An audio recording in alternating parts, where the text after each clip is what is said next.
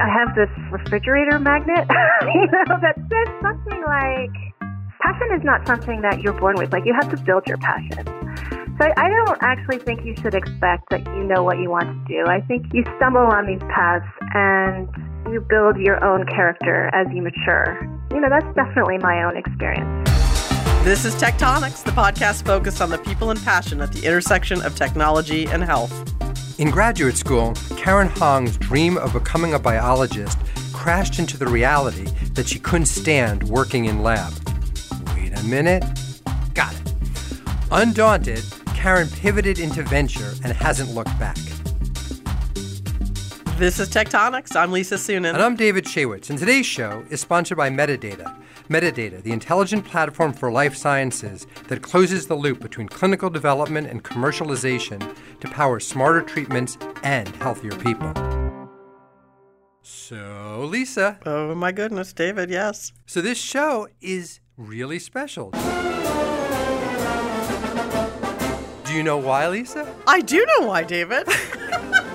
Yes. It is very exciting because this is our 100th episode. I know. Can you believe it? We started in January of 2015. Yeah. So lo those 4+ years ago. I know. It's really cool. I fervently believe in the tectonics bounce as all these Amy Abernethy, right, is now sort of a big macher at the FDA and all sorts of folks. So it is amazing. It is amazing. We so much fun. It's almost as fun as the thought that this sounds like the Monty Python theme.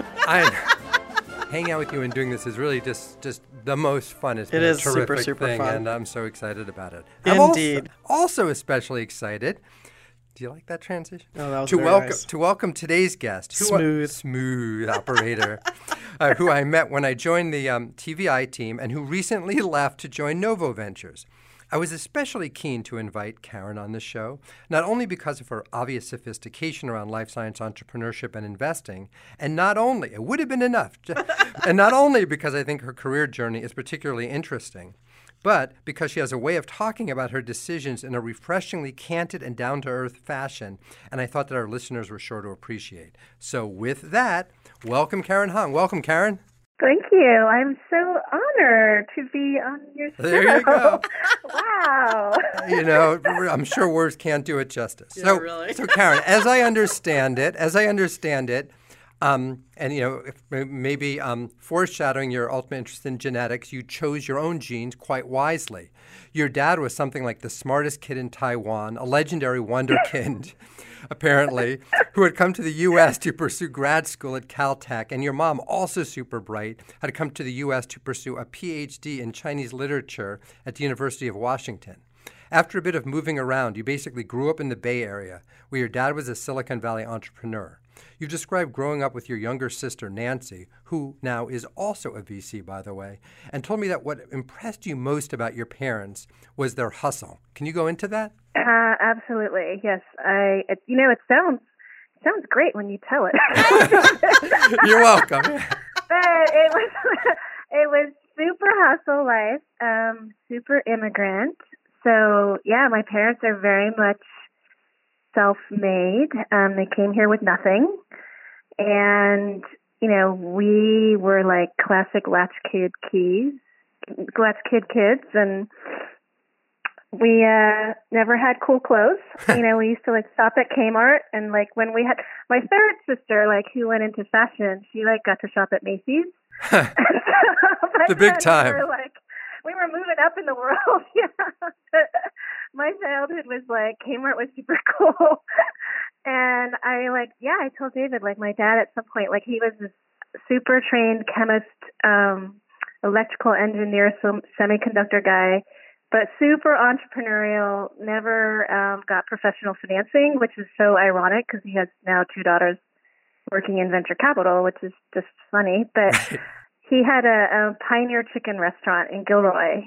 Yeah, tell us about this. This is he's doing all this Silicon Valley stuff, and meanwhile there's this Gilroy chicken thing. What's going on? Yeah.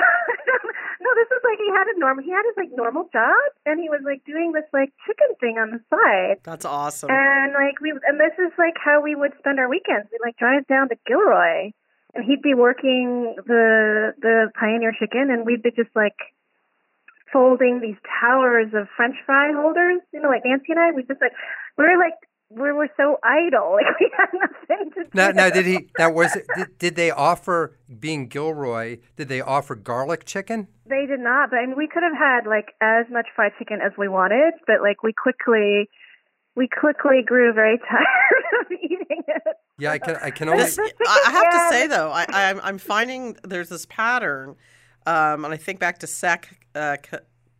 Catherine. Yeah, that we interviewed, who was an immigrant and whose family was very focused on fast food when they arrived in the U.S., and now he's in genetics. So maybe there's like a clear pathway here. Yeah, it's funny because like Sake was talking about he just was fixated on French fries. But maybe a variation that we were sort of also hearing is one of the things that when I were to emphasize, Karen, when we were chatting, was that as you were saying that there's sort of in some ways you had what might be called a sort of a canonical immigrant experience, but then you also said that your parents were not. In kind of some of the stories that we've heard from other folks, they weren't like helicopter parents, and they weren't in your time. They weren't sort of saying you have to succeed for all of us, or any sort of aspect of that. No, they were like not like that at all. They were super gone.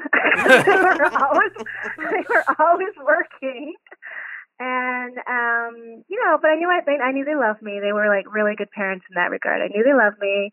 They were super busy. They were way too busy to like. Well, David and I were talking about sort of modern parenting, and like we had none of that. They didn't know what we were doing. They didn't know we were doing our homework or not. Wow. We had like no organized after school activities.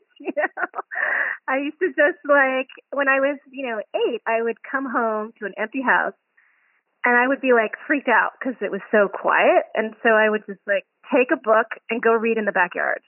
And this was like large swaths of my childhood were like reading in the backyard. And I actually have very deep humanity leanings. Like when I went to Berkeley, I wanted to be a journalist. Actually. Go Bears! Go Bears! I too went to Berkeley to be a journalist. That was my plan too. I know. I was super thinking I'm going to go do this, but then like my dad was such a scientist, and he never told me I had to go into science. He never said this is what you should do, but I was just heavily influenced by just being around him. Like you can't like be his daughter without talking about that kind of stuff. And somehow I was like it was like in the drinking water of my family, but it was never overt. Like they never said you had to do this. That's so interesting because I think about my own background. I also went to Berkeley. I also wanted to be a journalist. And my dad was also in science medicine and an entrepreneur. And sort of despite all my intentions to absolutely not do the same thing in any way, there I am doing the exact same thing basically. Well, not being as much an entrepreneur as he, but. He ended up also. It is an interesting statement. So it's funny is how much of that human development do you think is sort of ingrained and genetic, and how much of it is just we're not creative enough humans to think of something different? I don't think that. I don't think I was like genetically. I'm not a scientist like genetically, right? Like I'm not this kind of person who. I'm going to die if I can't get back into the lab, as David. I told David, like, that's the dark tunnel of graduate school. Well, we'll give that full voice. We'll come to that. But a lot of the what Lisa's talking about reminds me of this scene from Young Frankenstein. Destiny. Destiny, no escaping destiny. Destiny, no escaping destiny. That's pretty much what we're saying, huh? Pretty much, that's it right there, yep. Mm-hmm. So despite your protestations about science, you beyond found your way to it. You pursued not just science, but this insanely rigorous major, chemistry, at the College of Chemistry, which is like super hardcore. Brutal. Lisa's like, the hell is this person I just went miles out of my way to avoid that building on campus, much less entertain entering it. and then you said, but that's not enough. So then you added a bachelor's in biology to boot. So what I kind of thought was interesting is when you were describing this, it sounds like you're sort of crushing college, right? But then you said you were academically successful, but But you were honest and you were saying you really weren't having very much fun at all. Could you tell us, if you would, about that? Yeah, well, I went to Berkeley with this kind of thought in my head that, like, I'm going to do both. Like, I'm going to go to this place where I can, like, explore my love of, like, literature and whatnot, and also, like, do the science thing, because somehow that's what we do in our family. We do this, like, science thing. And so, but then I ended up, like, being hardcore and, like, I'm going to go do chemistry, and then I'm going to do chemistry the way the chemists do it, And then I'm like, oh, I should just do biology too. And then so it ended up, like, taking all my credits. And I had, like, no time for, like, human personal exploration, like actually doing what you really want to do, like taking courses that you really are interested in. Not that I didn't like the chemistry, because I really did. I loved chemistry, like as a abstract science, like not the lab part of it, but just like the learning part of it. I really loved it. But yeah, I didn't really get to explore, to be honest. And that's probably why I didn't have that much fun. And then you were saying that it was kind of, despite having so many, so many people on campus, this massive campus, you said it wasn't very much fun socially? No, I was always studying, and I was very studious as a college. Like, I think that's why I really, as a human being, like, I blossomed in grad school, even though I hated the lab. Like, socially, it was so good for me. I had so much more fun in grad school. So let's get to that point. So you decided after all of this to get a PhD in biology at MIT, and we should mention we overlapped there, although we didn't know each other. I think we figured out you were a couple of years. Yeah, I wasn't there. Yeah, at least. But you figured out that Karen was a couple of. I think I started a few years before, and then Karen was saying that she thought it started off really well. And there's this amazing course, which I think maybe Karen can talk about. That it's just this defining course of the first year biology experience at MIT called Methods in Logic. We both love that course, David and I. And I think anyone who's gone through the graduate program in biology at MIT will remember Method and Logic. It is so tell Lisa what it's course. like. Yeah. They actually start to treat you like a peer. It's like, for the first time, you're like, we're actually going to train you as a scientist. We're going to teach you how to think. We're going to teach you how to critically take apart literature. So they'll give you these super classic papers in biology, and then some of them will be results that didn't reproduce. And so it's super interesting. But it's also just it's this feeling you're wow, there's this whole another level to it. It's really mind opening. What when you're taking apart great works of research, literature, is that joyful or depressing? I mean, does that make you feel like you would want to publish, or does that make you feel like you would want to stay away so that doesn't happen to you? I think it's still super interesting because you don't actually have to generate the data. It's the data generation part that's mind-numbingly, soul-crushingly difficult. But when you're actually just reading how someone else has constructed a logical flow, and you're really thinking about experimental design, it's at that very conceptual design level, and it's just super interesting. So I loved that class. But I think Lisa's point is so interesting because there was something that was really beyond humbling. I mean, humbling really wouldn't do it justice, where it's a little bit again, in our usual Princess Bride stuff, Plato, Socrates, Aristotle, morons. And it's a little bit you read all of these famous papers and it's sort of oh, well, this was actually overstated, or did this really add up, or did this make sense? And this was so trendy, but how did this?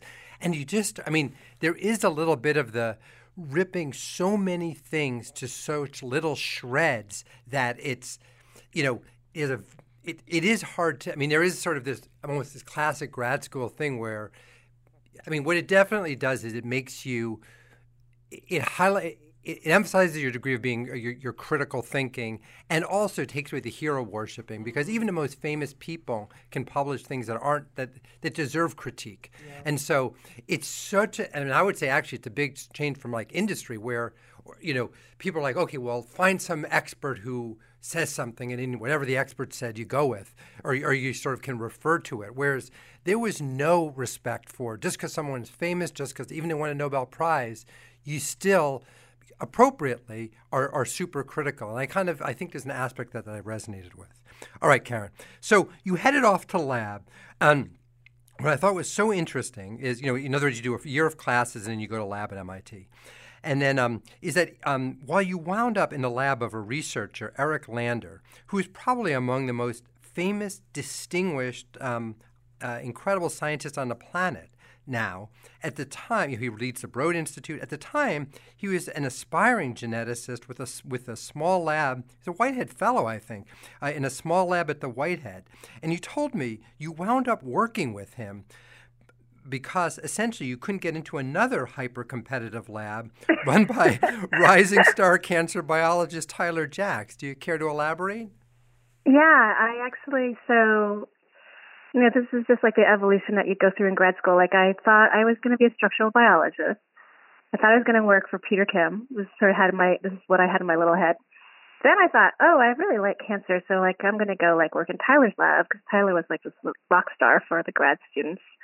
But that was like super competitive. There were like 3 or 4 people already like signed up to rotate into his lab. And so I had taken this course, Mammalian Genetics, with Eric and Rudy Yanish.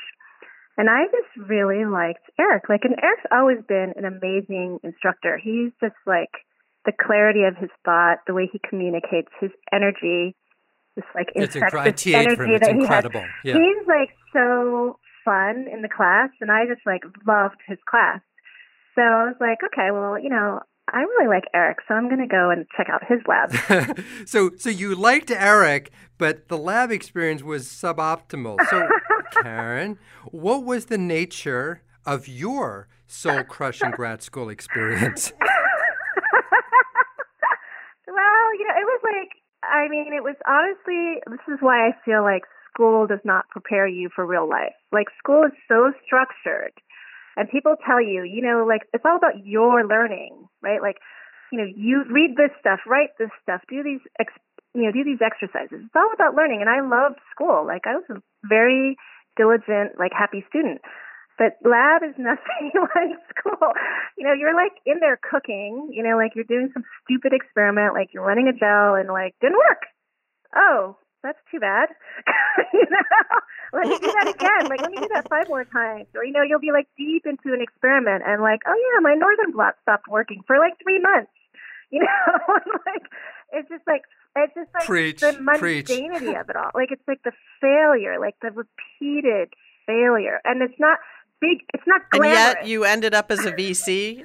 And you ended up as a VC where, so many of the projects we back fail. I mean, it's kind of the same thing, but maybe it's different because it's somebody else's failure. Yeah, it's like, I think, it teaches you a deep respect for, like, nature. And, I love science, and I love the scientific discussion, and I have a tremendous, like, forever respect for people that can do research, because I know how hard it is and how determined you have to be, and how like anally, retentively precise, right? You have to be, the level of rigor that you actually have to be a good scientist, right? You have to like completely bow down to that, right? So agree with all this. This is the most cathartic podcast we've ever done. Did you ever think about going back to journalism or just abandoning science at all? I never went back to that track. I have to say that like, I feel like I was a bit of a misfit scientist, right? I wasn't like a natural scientist, but I have to say that once I graduated, like once I got out of the tunnel, it was like inducing labor. It was like super painful. But once I was on the other end of that, I really felt like it really defined me, and it really taught me how to think critically. And I'm really happy. I'm really grateful for my father that he actually influenced me like that, even though it was like not what you would call the intrinsic path. It wasn't like following my inner passion. I was stuck. So what was going through in grad school? This is such an interesting conversation. Whatever should pay you for this therapy session.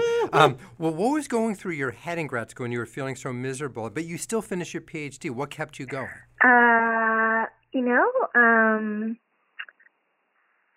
There were many times I say I just thought, it.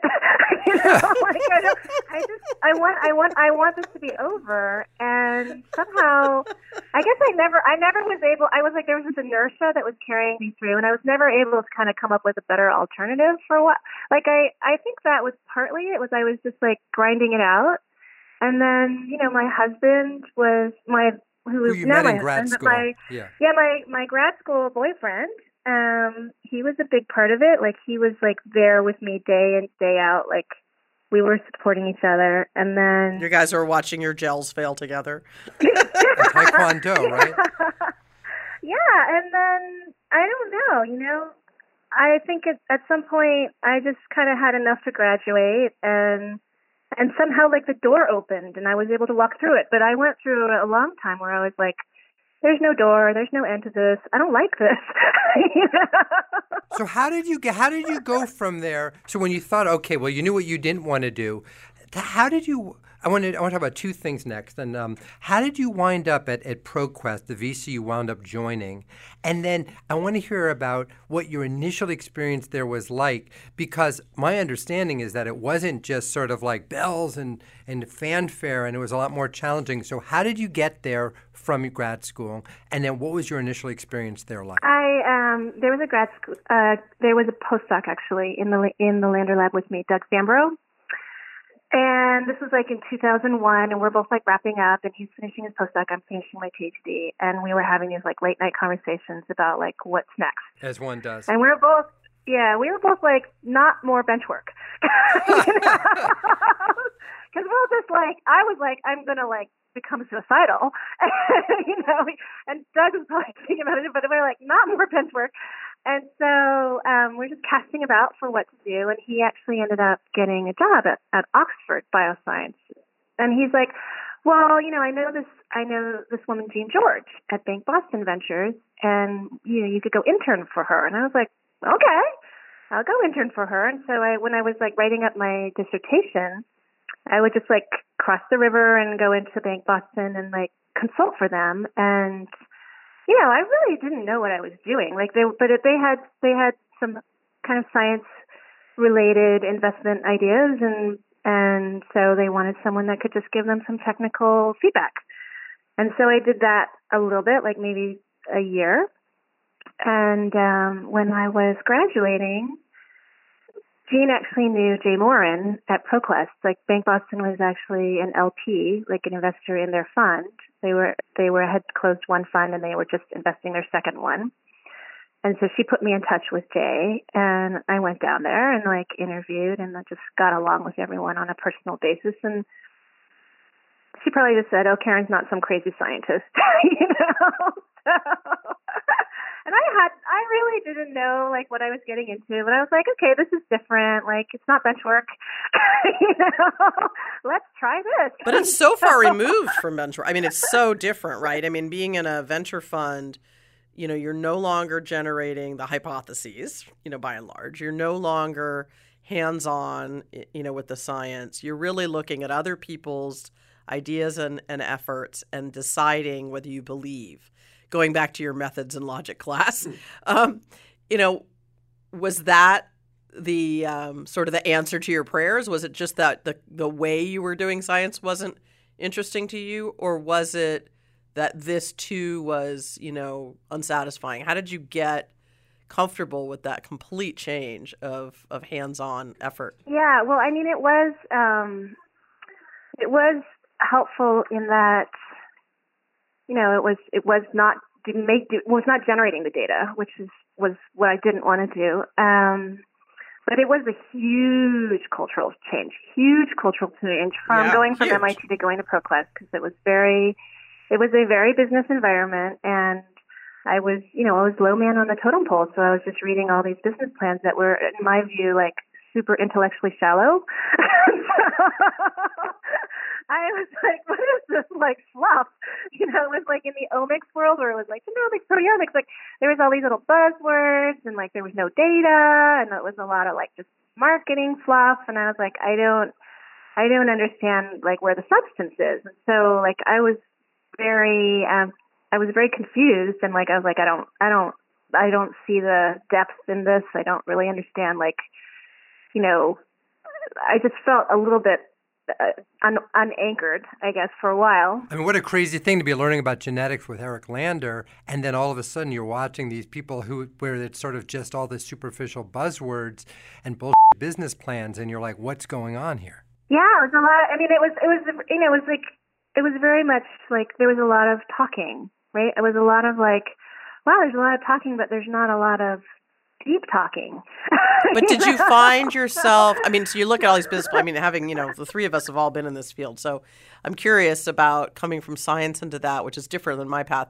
Did you come in and look at, was it like you dismissed everything you saw, but then you found out you were wrong? There were things you missed because you thought they were too cursory or not all the way thought through or not scientific-y or whatever, but they were good and turned out? Or were you right in your assessments? I think I was right. Mm-hmm. No, I think I was right. I think a lot of it was like really bad. Yeah. It's so funny. It's so funny, Karen, because I had almost a similar experience in initial intro to venture with through all these stem cells. I was in a stem cell postdoc lab, and then there was all this stem cell stuff, and people were like, oh, is that going to be the new thing? And it's like, there's a lot of stem cell excitement, but the way people are proposing to develop it is very optimistic. What I thought was so interesting, Karen, is it sounds like one of your first really successful private investments was also, you told me, an introduction to the world of the lack of gender diversity that exists in VC, and involved, in your case, an investment that you led involving a birth control patch. Can you describe what that experience was like and how you sort of navigated it? Yeah, the first board seat that I ever took for ProQuest I was the principal at the time, and it was in, I think, 2006.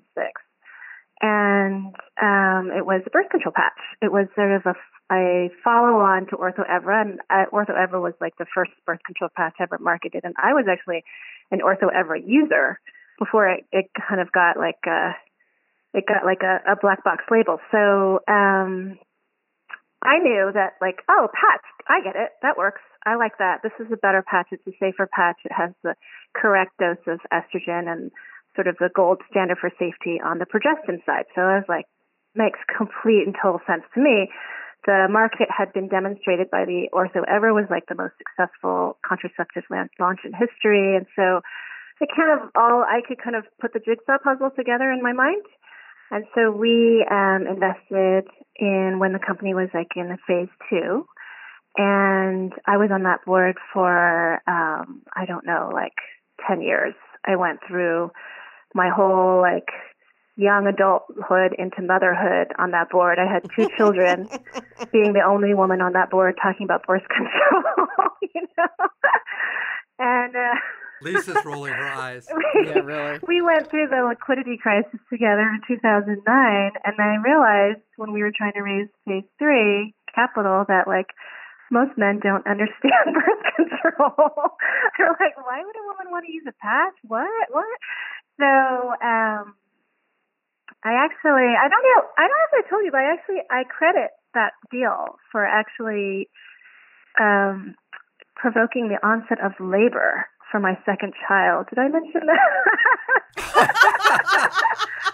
Because of your frustration with your board colleagues? I was like, we were like in the depths of the liquidity crisis. The market was frozen.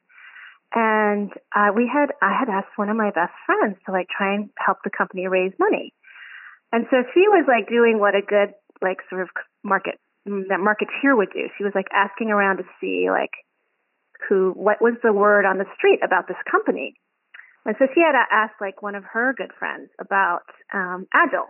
And so we had gone to movies, and she was just reporting back to me that like this woman had said, "Oh, Agile Therapeutics, that ProQuest deal, that's so shopped." That's what she said. That's so shopped, And I was like so upset because I was really it was really sad for the company. We were like in this super struggling, difficult time, and like we were all strung out, like we were like grasping for straws with management. And I was like lying in my bed at 4 a.m. thinking, that is so unfair. Like, why does she call Agile shopped? Like, it's the fucking liquidity crisis. Like, excuse me. Yeah, really. Gotta shop. Me if we've gone to every account. Like, we're in like nuclear winter here. Okay, so yeah, it's shopped. Okay, I will admit it's shopped, but like that's so unfair. And I was just so angry, and then I literally started having contractions. So let me ask you a question, because I think you and I both are two of what amounts to 8% of partners in VC who are female. We all know that women's health companies get almost no capital from venture capital.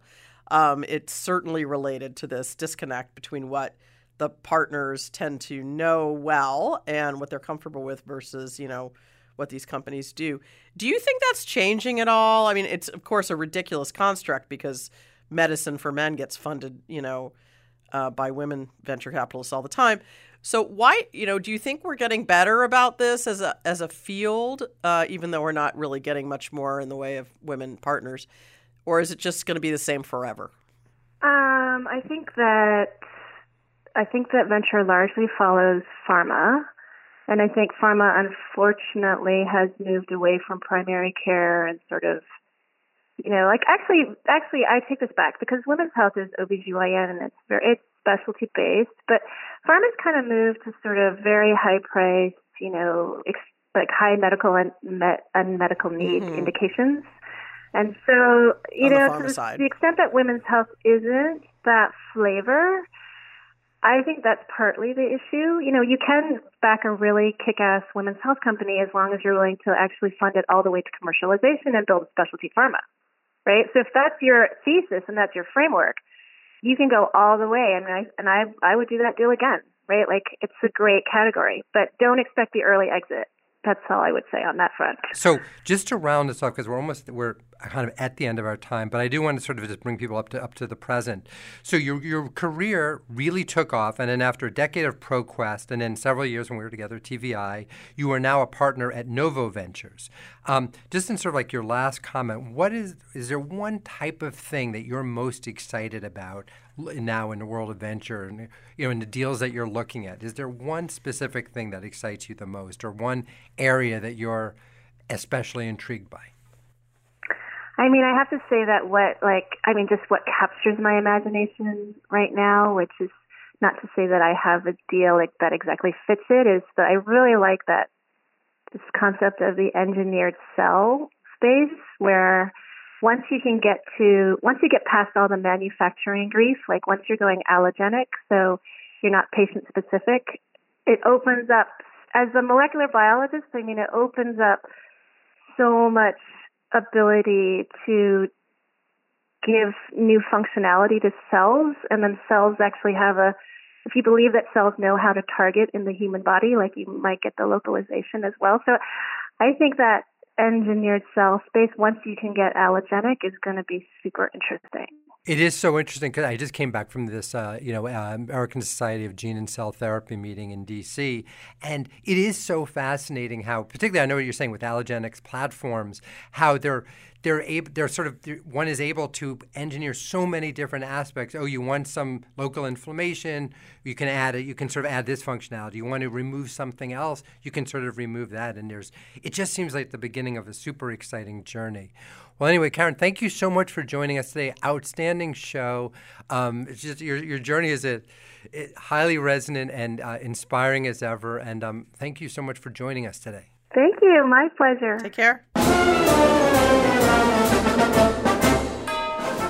I love listening to her. It's so interesting, and she and I have such an exact shared journey, the journalism, Berkeley, except for math. The big difference in our common existence is math. But it is interesting to hear. And it's also struck me, and we didn't really talk about it, but just how different pharmaceutical venture capital is, biotech venture capital is from the other side of healthcare venture capital. Tell me what you mean. IT and services. Well, the comment she made about the shift away from primary care is the exact opposite of what's going on in healthcare services right now. Healthcare services, the shift is all in on primary care and massive amounts of investing going on there, and less so in some of the specialty areas of medicine, IT, et cetera. The very big focus on how do you engage with people early in their that is so illness. Interesting. That's very, very interesting. Well, you can follow Lisa Sunin's writings at venturevalkyrie.com. And you can follow David's writing at Forbes. Please remember to rate us on iTunes and leave a comment to help others discover the show. We're grateful to our sponsor, Metadata. Metadata, the intelligent platform for life sciences that closes the loop between clinical development and commercialization to power smarter treatments and healthier people. Tectonics is produced by Connected Social Media and recorded in Tectonics Studio B in Mill Valley, California. To the next 100 shows, Lisa. Ring the bell, baby.